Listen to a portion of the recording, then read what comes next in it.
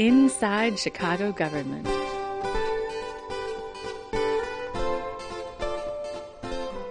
ChiGov.com.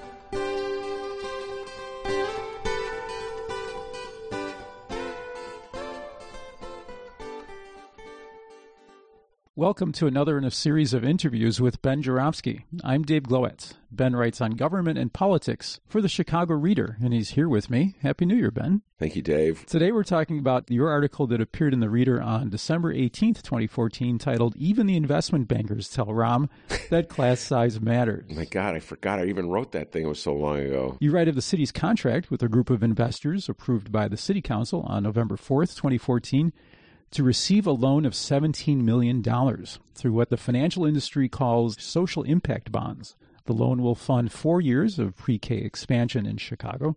This year, the funding expands existing pre-K programs in 5 grade schools and opens a new one in a 6th school.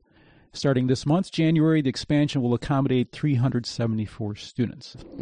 And the investors of this project include Goldman Sachs, Northern Trust, and the Pritzker Family Foundation. Finally, the contract describing this thing is, 200-plus pages.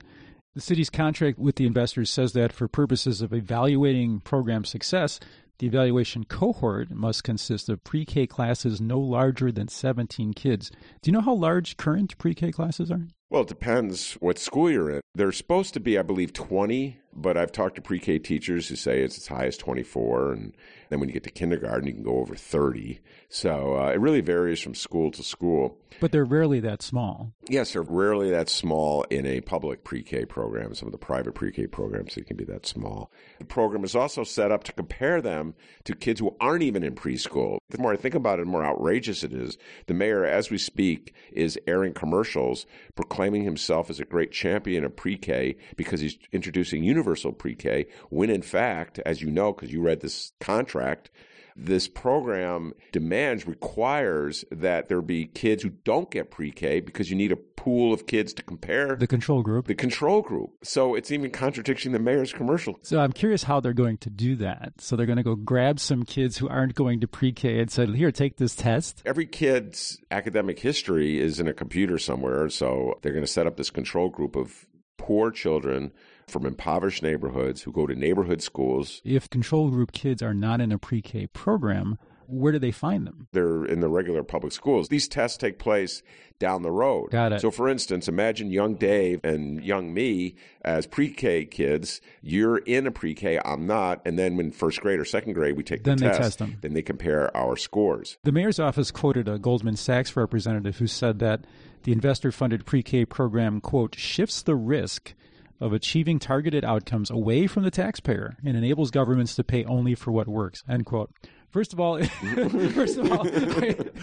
stay with me on this. Okay. He's falling under the table. The program expands existing pre-K delivery. That is correct. It isn't trying out new ways of doing pre-K. No. Pre-K's been around for what? Since Sesame Street or something. This is funding like an expansion of what they're already doing in these 5 schools. So there's no risk. We're not like we're exploring new things. We're not looking for a new cure for some disease that has eluded us forever. It's like basic bread and butter pre-K. So it's interesting the way the financial industry has painted this, that there's this magical risk thing that now the financiers have come in and we're going to stick our necks out because of your risky program. Right. There's no risk at all to the fine. As you noted when you went to their website, even they cite it. What did they say the returns they expected? They're phenomenal. It was phenomenal returns on investment. It wasn't like they're saying, you know what, we're going to be looking for oil in some untapped reservoirs, outside of Puerto Rico, so it could be risky.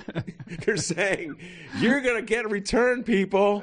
This is a sure thing. Invest with Goldman Sachs. Yeah, and by the way, you ask why it's a 200-page document. Well, the reason it's a 200-page document is because that's pretty much how many pages they had to expend to guarantee that Goldman Sachs got its money back. There's so many provisions in this deal. This is a waste of money and a waste of time. It makes a mockery out of our notion that we're all about meeting the educational needs of impoverished children from Chicago. We're taking those kids and using them as an excuse to make money for bankers. We'll leave it there then. Ben, thanks for joining me today. Thank you, David. Listeners, we welcome your questions and comments and suggestions for future interviews. You can email us via at chigov.com. I'm Dave Glowacz. Thanks for listening.